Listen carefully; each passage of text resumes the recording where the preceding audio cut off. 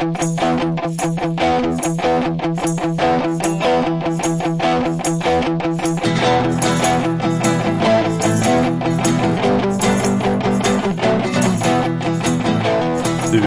på Folket och Eliten med mig, Leon Nobel. Och med mig, Olof Berglund. Och jag har ingen aning om vilket avsnitt det är. Jag glömde att kolla 53 kanske. Ja, 50. Strax över 50 skulle jag. Ja, precis. Filen heter 51. Så det skulle kunna vara 52. Men det är också så att jag kan ha glömt att döpa om den. Jag använder allt samma. Skitsamma, hur är läget med dig? Tack, bra. Inte mycket nytt under solen egentligen. Nej. De senaste veckorna. Men det kanske kommer framöver. Hur är det med dig? Det är bra. Har du börjat göra någonting nytt, stort i livet? Ja, men det har jag. Men Ja. har vi pratat om det? Jag tror att vi har sagt att du ska. Ja. Och att det kommer att påverka podden i viss utsträckning framöver. Ja, det lär du göra. Nej, jag har börjat studera. Precis, du har börjat plugga arabiska. Mellanösternstudier och arabiska. Yes, exakt. Kandidatprogram på Stockholms universitet. Nej, det är jättekul. Jag har hållit på i 2,5 veckor nu. Blir det väl? Det känns som att det är mer. Ja. Men jag tror nog också att vi är längre in på hösten än vad vi faktiskt är. Ja. Nej, men det är väldigt roligt. Ja, men du verkar ju ganska... Ja. Jag tänker inte ta på mig liksom cred för att du gör det. Men däremot så var det väl jag som påpekade för dig att den här utbildningen ens fanns. Var det? Nej, jag tror jag hittade den när jag googlade runt. Nej, men det stämmer inte. Jag försökte vara ödmjuk. Och så bara råkade jag veta att den skulle passa dig ganska bra. Och det gör den väl, får vi säga. Ja, absolut. Kanske har hittat den ultimata Leon Nobel-utbildning. Ja, nej, den är grym. Hittills är det nästan bara arabiska. Eller det är bara arabiska hittills. Så jag tragglar glosor och verbböjningar och plural och singular och kasus och allt vad det heter. Coolt. Men det är svinkul. Och som sagt, det kommer säkert påverka ämnesval efter. Vi kommer börja spela in den på arabiska och ge motståndarsidan rätt. Aha. Jag vet inte om det kanske är det motståndarsidan. De som är rädda för att arabifieringen är här. Ja, just det. Islamiseringen. Jag vet inte vilka som är motståndarsidan riktigt längre. Kanske lite vem som helst. Ja. Det kommer nog bli tydligt idag. Ja, precis. Vi har ingen lojalitet. Nej. Vi är desperados, ronins. Liksom. Den radikala mitten. Fy fan. Det låter bara så att vi är centerpartister. Det låter jättehemskt. Ja. Jag ångrade mig så fort jag sa det. Vi är inte med någon, men vi är absolut inte i mitten. Nej. Vi är över. Ja, skitsamma. Har vi några feta snackisar att ta upp? Jag vet inte. Det har säkert hänt jättemycket politiskt. Löfven har avgått. Eller ska avgå. Har vi inte tagit upp i podden än. Nej, jag tror inte det. Och vi ska få Sveriges första kvinnliga statsminister. Ja, precis. Det väl bli, va? Ja. Det är väl mer eller mindre klart nu. Ja, jag vet inte. Jag gissade ju på Shekarabi innan det här drog igång som nästa. Men det fick jag fel. Ja, men det har ju varit också någon slags så här medial kampanj för att berätta hur jävla bra Magdalena Andersson är. Upplever jag det som i samband med det här. Och det har kommit lite från, mainstream, men väldigt många olika håll. Ja. Och så här, det här är den absolut bästa kandidaten vi någonsin skulle kunna få fram. Mikael Damberg slängde i väggen. Ja. Men en fråga där, för det har ju också varit ett så spin om att hon... Ja, men dels har det varit lite det där snacket om att hon är liksom eldig eller hetlevrad. Att hon skäller ut folk. Ja. Och att typ hon har fått ta emot med rätt mycket om det där för att hon är kvinna. Ja. Men var det så att någon tog upp det där innan sossarna tog upp att det bara var för att hon var kvinna? Är inte det här lite svetsaren igen? Att det är så här, det är lite av ett sossespinn för att göra den nya ledaren till liksom en underdog. Alltså så här. Jag tror inte att det är någon som bryr sig så mycket. Nej. Om att, för alla vet att vissa politiker är så här. Och hon är tydligen en av dem jag skiter i. Det är också det här att jag gillar, det jag gillar ska jag säga med Magdalena Andersson är att hon skiter i. Det har jag alltid upplevt med henne. Sen så är hon inte liksom min typ av politiker i övrigt på en del. Eller det kanske visar sig mer om hon blir ledare liksom. Ja. Att hon har andra sidor än de hon har visat upp. Om hon då skulle vara mer ekonomiskt vänster som hon själv säger, än vad hon kanske då har varit som finansminister. Men det här med att hon liksom har vid något tillfälle, kanske för den delen flera tillfällen, skällt ut folk och liksom sådär, och kanske lite dryg eller otrevlig. Vem fan bryr sig? Ja, jag ser inte riktigt varför det skulle vara negativt egentligen. Nej, men alltså det gör ju också den här, det var ganska länge sedan, kanske 2014, någonstans gång mellan 14 och 16 skulle jag säga, så hade hon ju något tjafs i plenisalen med Tobias Billström. Ja, just det. Minns du det? Ja, eller jag minns det faktiskt inte, men jag har hört det den här veckan. Ja, okej. Ja, nej, men det är nog en av mina så här, att han säger åt henne att sluta tjafsa, tror jag. Jag tror att det är hans ordval. Att det är lite så här, det finns ju någon bråkstakighet i henne, så jag uppskattar ju det där. Alltså det är inte för inte som jag liksom säger personkryss Amina Kakabaveh. Jag gillar ju det personlighetsdraget hos politiker. Ja, men det gör jag också. Däremot... Jag tycker att de ska representera folket, och jag är så. Just det. Jag tycker också det, men jag vet inte hur många inom högern som faktiskt har anmärkt på det där, utan att det känns lite som ett sossespinn. Och jag tror heller inte att det kommer bli någon egentlig förändring från Löfven-eran, alltså politiskt. Jag kan inte se att det är marginell i sådana fall. Nej, och framförallt, alltså hon har ju varit finansminister, och det är ju statsministerns högra hand, och det är ju ganska sällan de har olika politiska inriktningar. Så jag tror inte att det är någon enorm skillnad, kommer det väl inte bli. Sen ska det ju vara val också, de kommer inte hinna sitta så länge. Precis. Dels så ska hon ju väljas till statsminister. Ja, eller den här regeringen avgår ju, och sen ska det gå en ny talmansrunda. Men det är väl högst sannolikt att hon sitter i 9 månader eller vad det blir. Ja, det kan ju bli lite intressant, för där kommer ju Vänsterpartiet ha ett väldigt bra förhandlingsläge. Visst. Mycket bättre än vad de har haft tidigare att få igenom reformer. Och det märker man väl också på vad det är för budget som man lägger fram nu, att det är ganska mycket att man försöker plisa Vänsterpartiet, och det är ju positivt i de ekonomiska frågorna, tycker jag. Ekonomiska frågor i alla fall. Ja. Kanske nog om det. Ja. Jag har inte så mycket mer att säga i alla fall. Är det något annat vi vill ta upp innan vi går in på ämnet? Nej, jag tycker vi kör ämnet. Och då till alla er som hoppas på att vi ska göra en timme om Hanif Balis eventuella pedofili, ledsen, men så kommer det inte bli. Nej. Utan idag så går vi in på det ämne som jag har teasat om, ja, men åtminstone de senaste 2 gångerna, tror jag. Jag har nämnt att jag ska och har läst nu stora delar i alla fall av, och nu ska vi se om jag kan säga rätt, Om könets existens. Kajsa Ekis Ekmans minst sagt omdebatterade bok. Ja.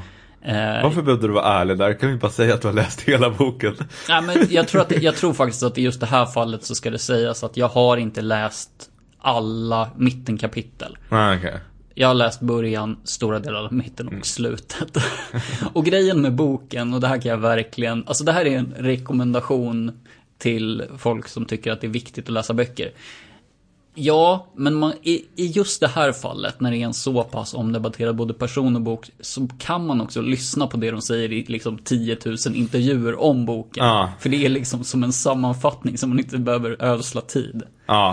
Kan man läsa Ensam i Berlin istället på kvällarna eller något annat som är mer liksom underhållande. Vi ska prata om, till att börja med så ska vi prata lite om Ekis, tänkte jag. Men sen så kommer vi mer och mer komma in på liksom transfrågan. Om vi ska komma in på om kön existerar, kanske mer från vårt perspektiv än hennes då.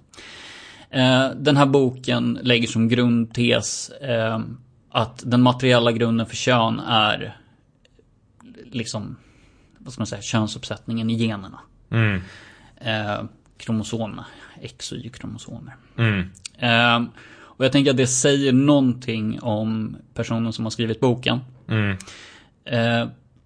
För Ekis har liksom under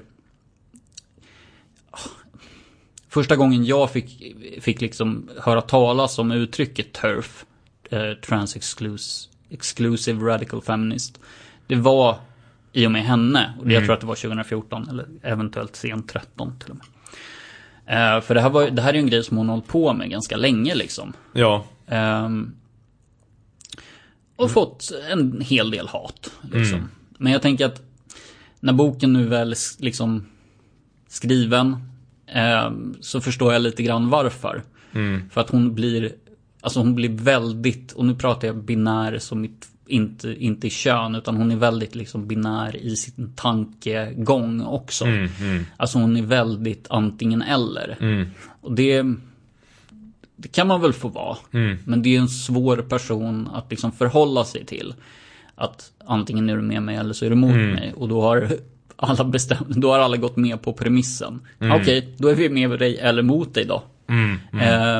Vi kommer väl framöver i alla fall att komplicera den bilden lite grann. Men ska du säga några ord bara om vem hon är ifall det är någon som helt men jag skulle ha tänkte missat? göra det. Alltså, Kajsa Ekis Ekman är ju journalist till yrket och skrivit för ETC ganska mycket framförallt senaste tiden.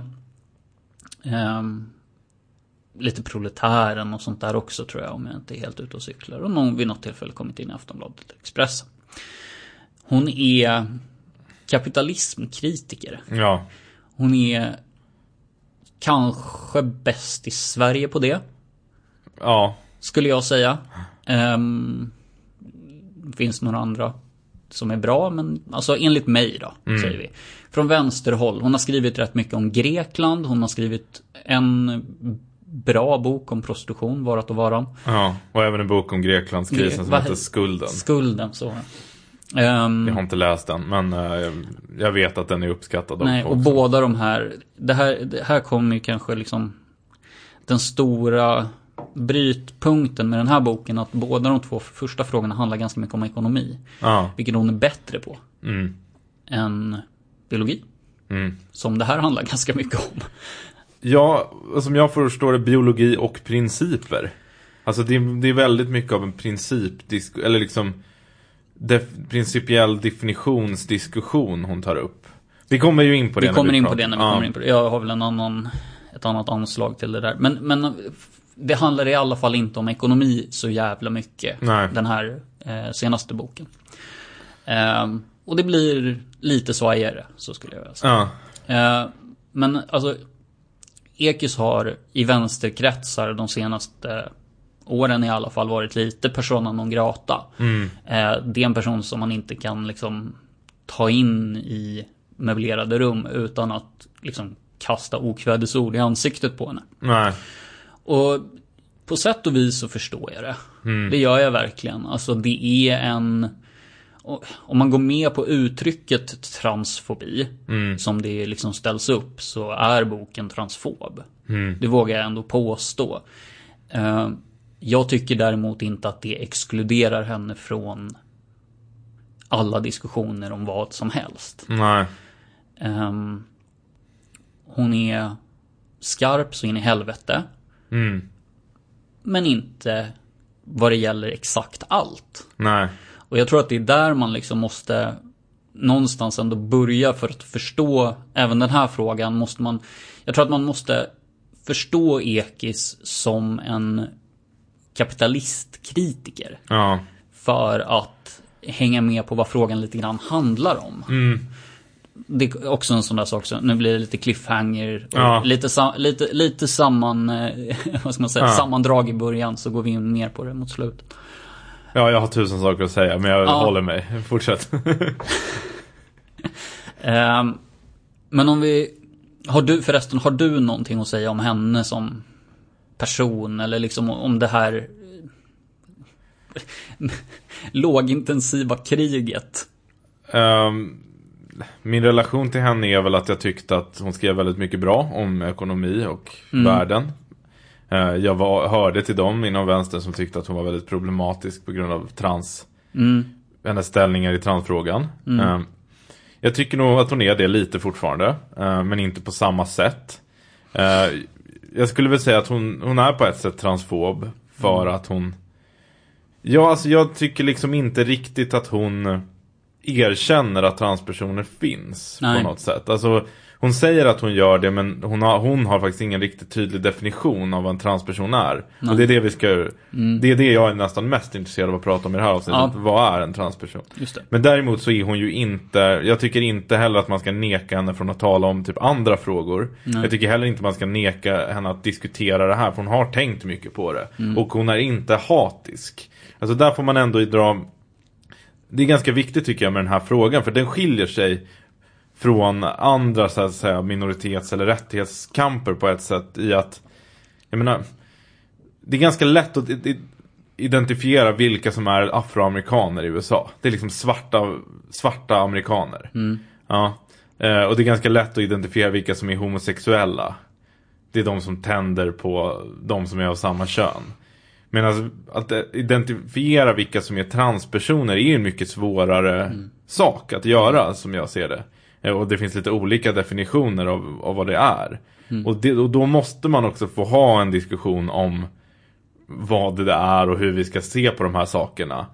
Så länge du inte uppmanar till liksom det faktiskt våld eller repression, eller att folk ska sättas på institutioner eller fängelse eller sådär. För det finns ju folk som är liksom direkt reaktionär, och då tycker jag då är det väl rimligt att man inte bjuder in sådana människor. Men det är ju hon inte. Så jag tycker ju också att så här, lyssna på vad hon har att säga och kritisera det liksom. Och som sagt, hon har i många ämnen skrivit väldigt mycket bra. Hon är en intellektuell, och vänstern har inte direkt ett överskott på intellektuella nu för tiden, och det är dumt att man ska inte vara okritisk till dem eller hylla dem, men man ska inte heller, man måste också veta att intellektuella tenderar att vara aviga, och det är en del av deras funktion att inte alltid stryka rörelsen medhårs. Exakt. Så det är väl vad jag tycker om Ekis. På samma sätt som att, alltså det får inte gå åt andra hållet heller, att man stryker, alltså att man bara följer med en intellektuell som då blir någon slags poster person. Nej. Ursäkta anglicismen. Men alltså, om vänstern bara hade reagerat motsatt, säger vi då. Nej, ja. Att, men det här är en person som har skrivit bra om Grekland och prostitution. Då har hon rätt i transfrågan också. Vilket hon inte har. Bara. Nej, inte enligt oss i alla fall. Inte enligt oss, som sagt. Det kommer vi mer in på. Men vi kanske ska börja röra oss mot frågan då. Jag kan ju säga att det är inte helt lätt för mig att ta upp det här ämnet. Nej. Mer än att jag är jävligt intresserad. Jag har ägnat kanske det senaste året att fundera på det. Jag vet att du har haft mer tid till det. Jag är mer så här umgåtts i kretsar där det har funnits transpersoner typ, och bara varit så här, men okej, varför inte liksom. Men det har gett mig en förståelse, och det är att transpersoner finns. Någonting som, om vi ska utgå ifrån den här boken då, som du säger, den erkänner ju inte riktigt det. Nej. Jag kan inte se det faktiskt. Nej. Ska vi gå in på vad en transperson är då? Ja, det tycker jag. Vill du börja? Och det som du säger är en fråga som jag har funderat på väldigt mycket själv. För att jag identifierade ju mig som icke-binär förut. Ja, du gjorde ju det. Du var ju en av de personerna i klustret som jag umgicks med. Och jag har ju rört mig väldigt mycket i de kretsarna och har fortfarande många vänner. Jag har egentligen aldrig slutat göra det, mer än att jag inte tycker att det är så viktigt.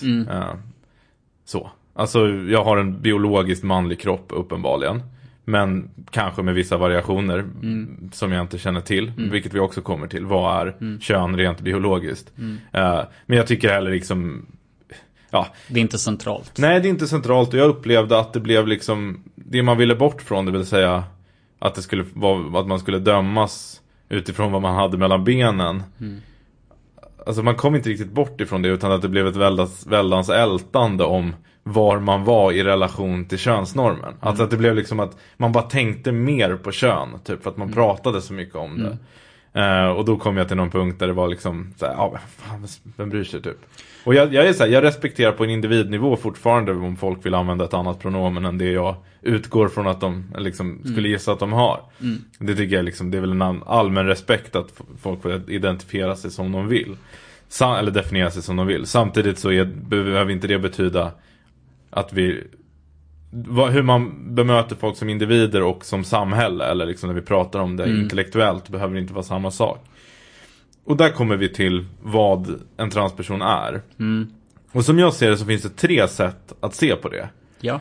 Det ena är att du har någonting med biologi att göra. Det vill säga att det finns någon form av biologisk variation gällande hormoner, kromosom och så vidare, som gör att vissa personer blir liksom, vad ska man säga, avvikande från den biologiska normen, eller vad man ska säga. Ja. Och att det är grunden till att vissa identifierar sig som trans. Jag har försökt sätta mig in i biologiska argument för det här och mot. Och eftersom jag är ganska dålig på biologi så förstår jag inte riktigt. Men jag tror att det vanligaste argumentet är väl att om jag förstår saken rätt, att i fosterstadiet så är det möjligt att du exponeras för ganska mycket av det motsatta hormonet, alltså ND. Alltså att i ett tidigt stadie avgörs det vad du får mellan benen så att säga. Men sen kan du, om du säger till exempel då din tidiga hormondusch är av testosteron, men under fortsatta fosterstadiet så får du mer östrogen. Ja. Och jag vet att det finns massa problematiseringar av det här och att det här är omdiskuterat. Och jag kan inte avgöra vad som stämmer. Men det är väl argumentet då. Att det då på så sätt att vi vet att det finns vissa generella egenskaper som går igen oavsett kultur för män och kvinnor. Och det är så jag kan se på det här.